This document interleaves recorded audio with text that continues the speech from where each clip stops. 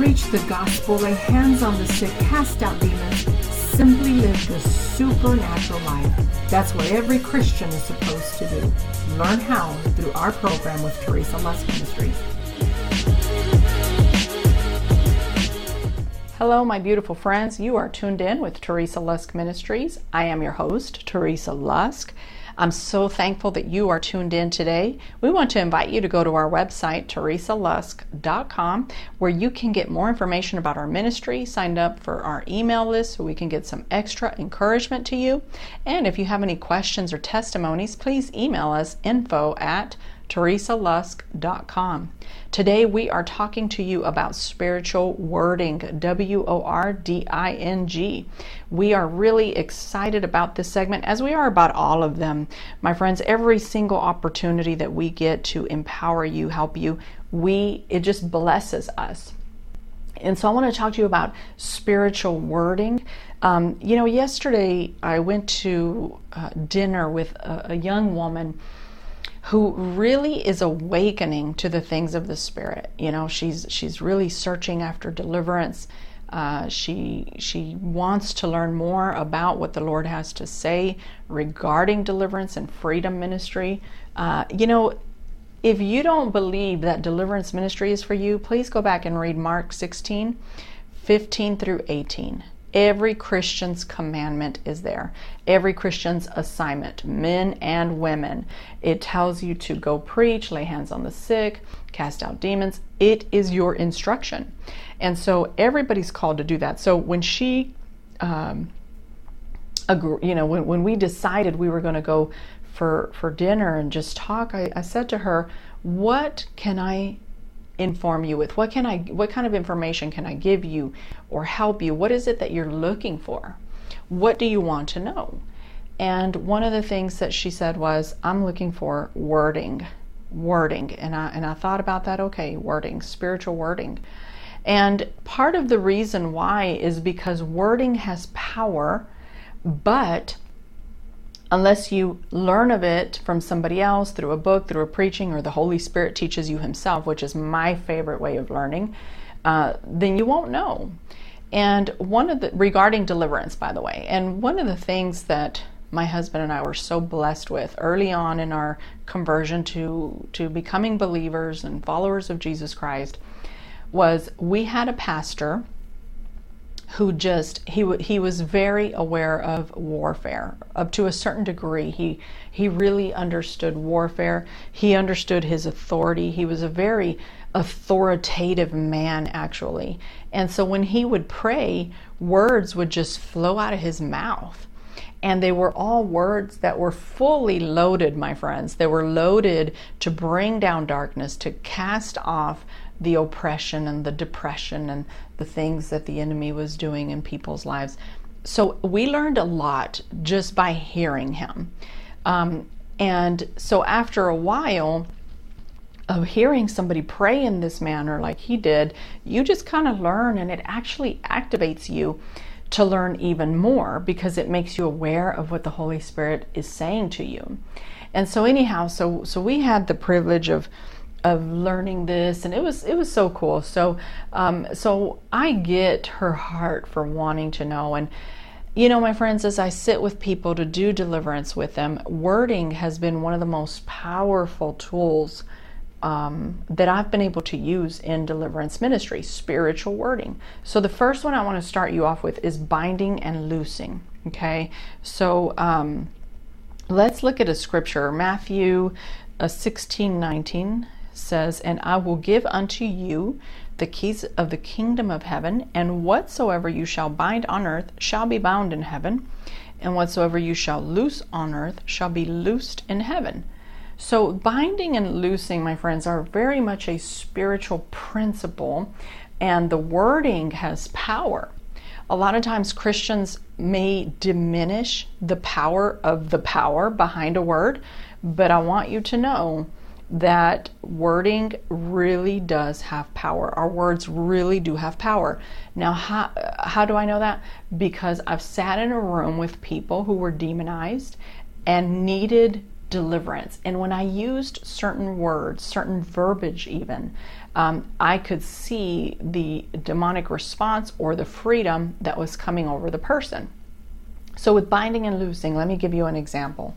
If somebody comes into my office and they say they really need, or at an event, whatever, and they're dealing with, accusational words coming against them that, tell them, I'm not saved, I really don't believe in God. And it sounds like you, but it's not. And so sometimes some people will continue to say things like this, and it'll feel so accusational. It'll feel tormenting to them. It will feel very intense. Well, as a minister and one who understands deliverance and the call of deliverance for every Christian, I will then say, in the name of Jesus, I loose that tormenting spirit, that antichrist spirit over you. Now, I realize that I just said an antichrist spirit, and you would say, well, how do you know that? Because the spirit is accusing them of not loving God, being anti-God. That's an antichrist spirit. Sometimes you can figure these things out with just a little common sense, just using some thinking skills. I don't mean that offensively, my friends. I'm being very, very serious about this. And so, so I would say to somebody, I loose that spirit from you. I loose it. That's one way to use the binding and loosing. So when somebody is, let's say, seems to have just constant failure over their lives, and they say, Teresa, I've been trying to find work, haven't been able to find work. All my relationships are constantly failing. I just can't seem to have success in anything that I do. Well, of course, sometimes you do consider people's lives in the sense of, are they making choices over and over and over and over again that are preventing them from living their best life? But my first go-to isn't, well, what kind of life are you living? My first go-to is, let's get them free. So one way that I would pray over somebody who struggles with blessing staying in a position of being constantly manifested is, I'm going to say, I bind blessing to you. You see, I'm binding blessing to you in the name of Jesus. Why?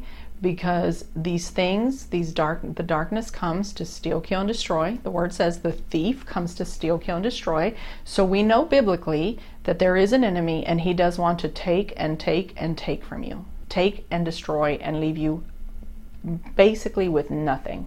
So I'm going to bind blessing over them, and I'm going to break and loose the curses over them and anything that's operating in them. And I'll speak about that in just a little bit. But we definitely want to bind and loose. And what we're doing is, I'm taking my supreme authority in Christ, and I am asserting it over the lower authority. Because darkness, I shouldn't even say lower authority, I should say lower power, because they don't have authority, they have power. The darkness has power, not authority. The authority was broken at the cross and resurrection of Jesus Christ. And so sometimes verbiage is a big deal, wording's a big deal, because we can say two different things in our message if we're not careful. So binding and loosing is Christ's supreme authority over the enemy's lower power. And so remember that, my friends. So that was out of Matthew 16:19, the binding and loosing. The next one I'm going to talk to you about is blessing versus cursing. I wrote about this in my book. There's a story that there was a person that came to see me, and in their life, they had a person that every time they saw them, this person would speak evil over them in front of their face. Like, they would just curse them, speak cursing over them. And they would speak dark things over them and accusations over them, and just like the darkest of the dark. And the person was a young person, a little kid really, when all of this was going on, and they didn't understand why was that happening. They just knew it was happening. Well, by the time they came to see me, their life was really just kind of in the worst place and falling apart. And one day I was sitting in front of them, and we were having a session, and the Holy Spirit just rose up in me with authority and assertiveness. And he said to me, bless them, start speaking blessing over them. And so I did just that. I started speaking blessing over them and proclaiming that they will they will accomplish what God has set out for them to accomplish, and that they will not continue in the life that they've been living, etc., etc. Well, within a moment after I started blessing them, this demon literally manifested. It started laughing. And then the person lost consciousness for just a moment.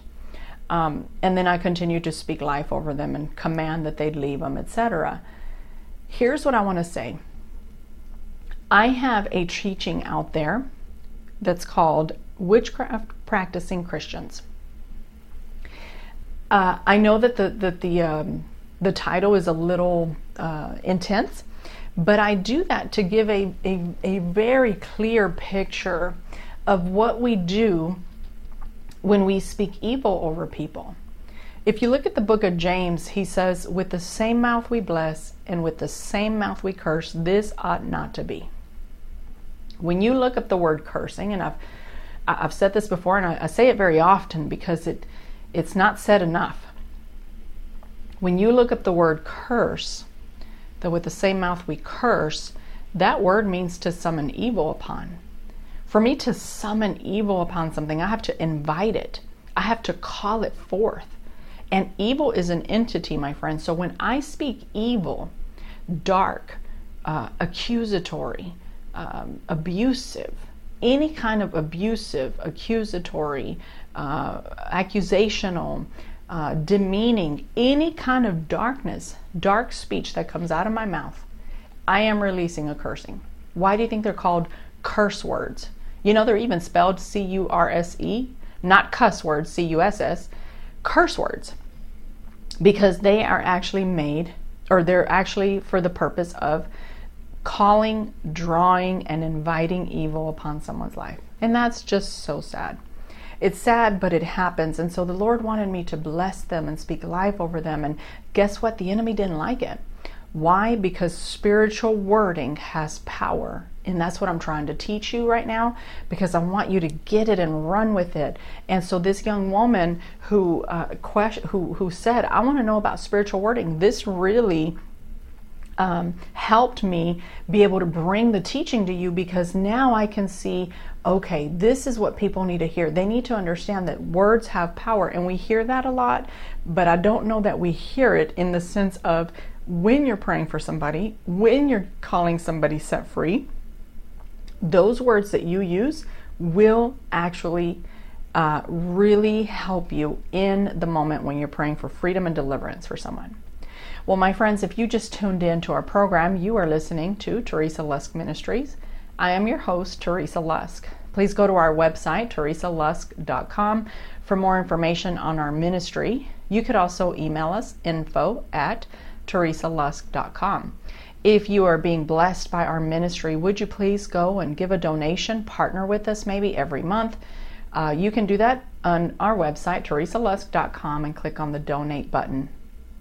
Also, we encourage you to get a copy of our book, Unapologetically Free, Deliverance and Freedom Through the Spirit-Filled Life. You can find that wherever books are sold online. And we also want to let you know that that book will actually be out in Spanish in the very near future. So please look for your copy, and I can't wait to hear your testimonies on how it helps you in your own freedom and those who are around you. So we're talking about spiritual wording today, and I'm talking about words that have power when you're doing deliverance on someone, when you're praying deliverance on someone, speaking deliverance on someone, and we've talked about binding and loosing and blessing and cursing.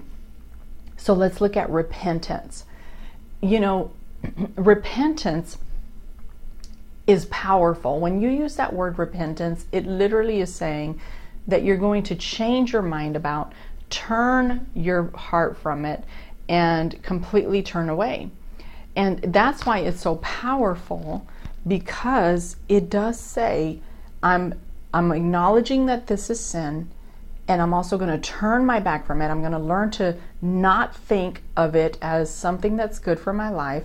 And so when you use that word in deliverance and freedom ministry, it will actually offend darkness. It's such an offensive word to darkness, my friends, to the dominion of darkness. It is offensive. So there are times when I will just take people through a prayer and have them repent of some lifestyle that they've been doing. And even though everybody who said yes to Jesus has been forgiven for their past sins, okay? But sometimes what happens is demons are stubborn. I've said this before. Darkness is stubborn. They don't just give up. They're not just going to say, oh, she told me to leave. Okay, let me pack my bags. Let me grab my little friends that I brought in with me and let me get going. It doesn't work that way. They usually resist. They usually want to, just continue to torment people's lives. That's what they want to do. Why?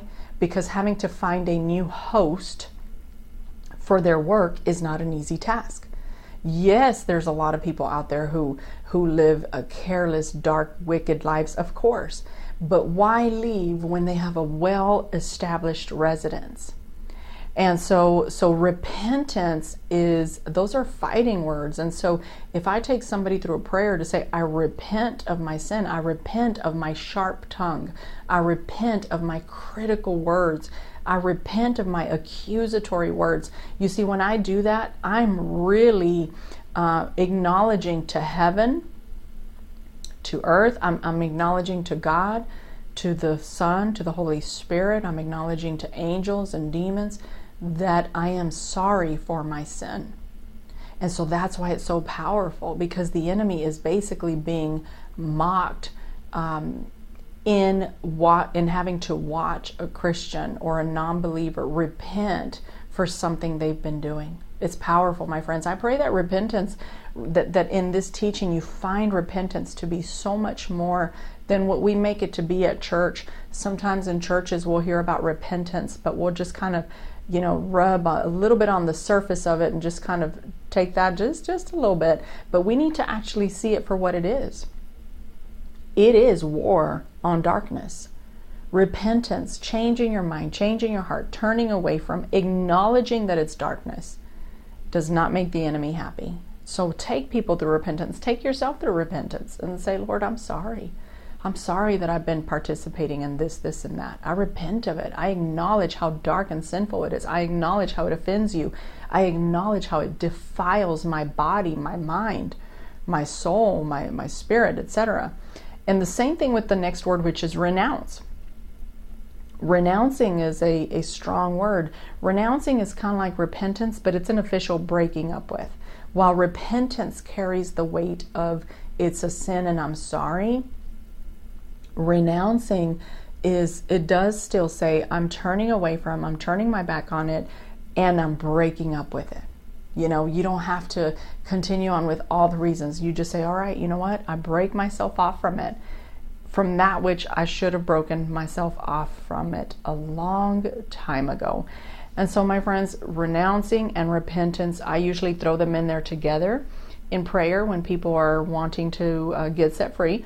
And so I throw them in there together. I repent and renounce of my sin of, or my generational sins of whatever it may be.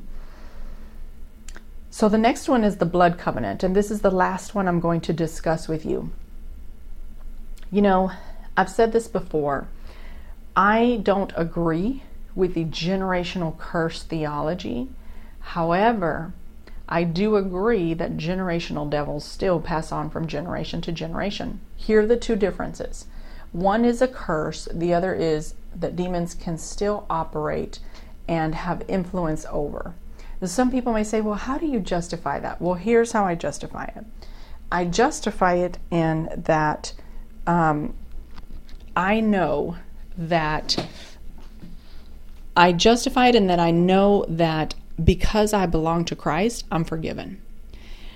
But I also know that I don't have to pay for my ancestors' sins. Can you imagine that God would be waiting around on me to find the 2 or 3 sins that my great-great-great-great-grandfathers or grandmothers committed, so that I can say, I'm sorry, Lord, I repent of them, etc.? I mean, that's not who God is. And so we do learn that the curses, while God does not make me pay for those, sometimes the things that pass on are the devils that caused a lot of the behaviors and sins, etc. So those can still be around. Why? Because the enemy knows that you have not told them to leave. So while you're forgiven, they still want to stick around. Why? Because they need a host. My friends, it's easier, once again, it's easier to stay where they've been for generation to generation to generation than to just up and go. And so that's part of what you will deal with. So, excuse me, one of the things that I really want to enlighten you with is this. When people have practices of the occult in their lives, witchcraft, New Age, all the isms of religion, Buddhism, Hinduism, all those things, all those false religions. Here's how you know the one and true belief in God. It's this, that you believe in God the Father, God the Son, God the Holy Spirit. There was one sacrifice for your sin, and it was Jesus. He died, rose again. He's seated at the right hand of the Father, and then the Holy Spirit comes to indwell in you here on earth. He was born of a virgin, and so that's it. If you have to add more to that theology, other than we are saved by His grace, by His blood, then we're kind of being sidetracked. So with the occult, it's the same thing. The occult is hidden things in darkness. So anything you have to do that has to do with darkness and hiddenness, you can also read Deuteronomy 18. It'll give you a list of a lot of the things that are out there that are not good, but they look good. You'll find out. So in our generations, prior generations, it's very likely, my friends, that you have had some kind of witchcraft in your family. And so when you pray that you assert the blood covenant of Jesus, meaning the blood that was shed through Him, and that He's the only blood covenant that you submit yourself to, and that all other blood covenants, whether it's human or animal or any other type, I mean, obviously that's all, but any kind of pacts, blood pacts, whatever, none of it, that it's all canceled, that you renounce and repent of it, starting from your ancestors, from the very beginning of time, to your generation, and to your children and your children's children, to 1,000 generations. Those things have to break. Those things have to go. They have to be uprooted. And how I like to say, they will be dethroned, right? Because a lot of times our ancestors were the ones who opened up the door to allowing them to set up their throne in your family line. But you don't have to put up with it, my friends. You have the right to speak Christ's blood covenant over every single thing that has come your way to try to have rule and reign. And my friends, this is good for anybody. So once again, we have the binding and loosing of the supreme authority of Christ just being asserted over the lower power, straight out of Matthew 16:19. We have the blessing, speaking blessing over people when there has been much cursing being spoken over. Just speaking life, anything that brings life and direction and peace. Then we have a repentance, which is the acknowledgement of whatever that thing is. It is an acknowledgement that it is sin, that it is offensive to the cross of Christ, that it is not part of God's kingdom, and so that you are acknowledging that to heaven, to earth, to demons, to the Holy Spirit, to angels, to Jesus, to the Father, to the Son, etc. And then we have renouncing. Very, very important. Renouncing. I renounce, I break up with all the activity that I've been doing. I'll give you an example. One way to do that is, let's say you've been playing with the Ouija board, or you did when you were a child. A lot of people will say, I played with it, but I was just a kid and it was no big deal. We were just hanging out. Well, that is a big deal. You still open the door to something. You can't give yourself over to stuff like that was used and created for evil and think that something good will come out of it.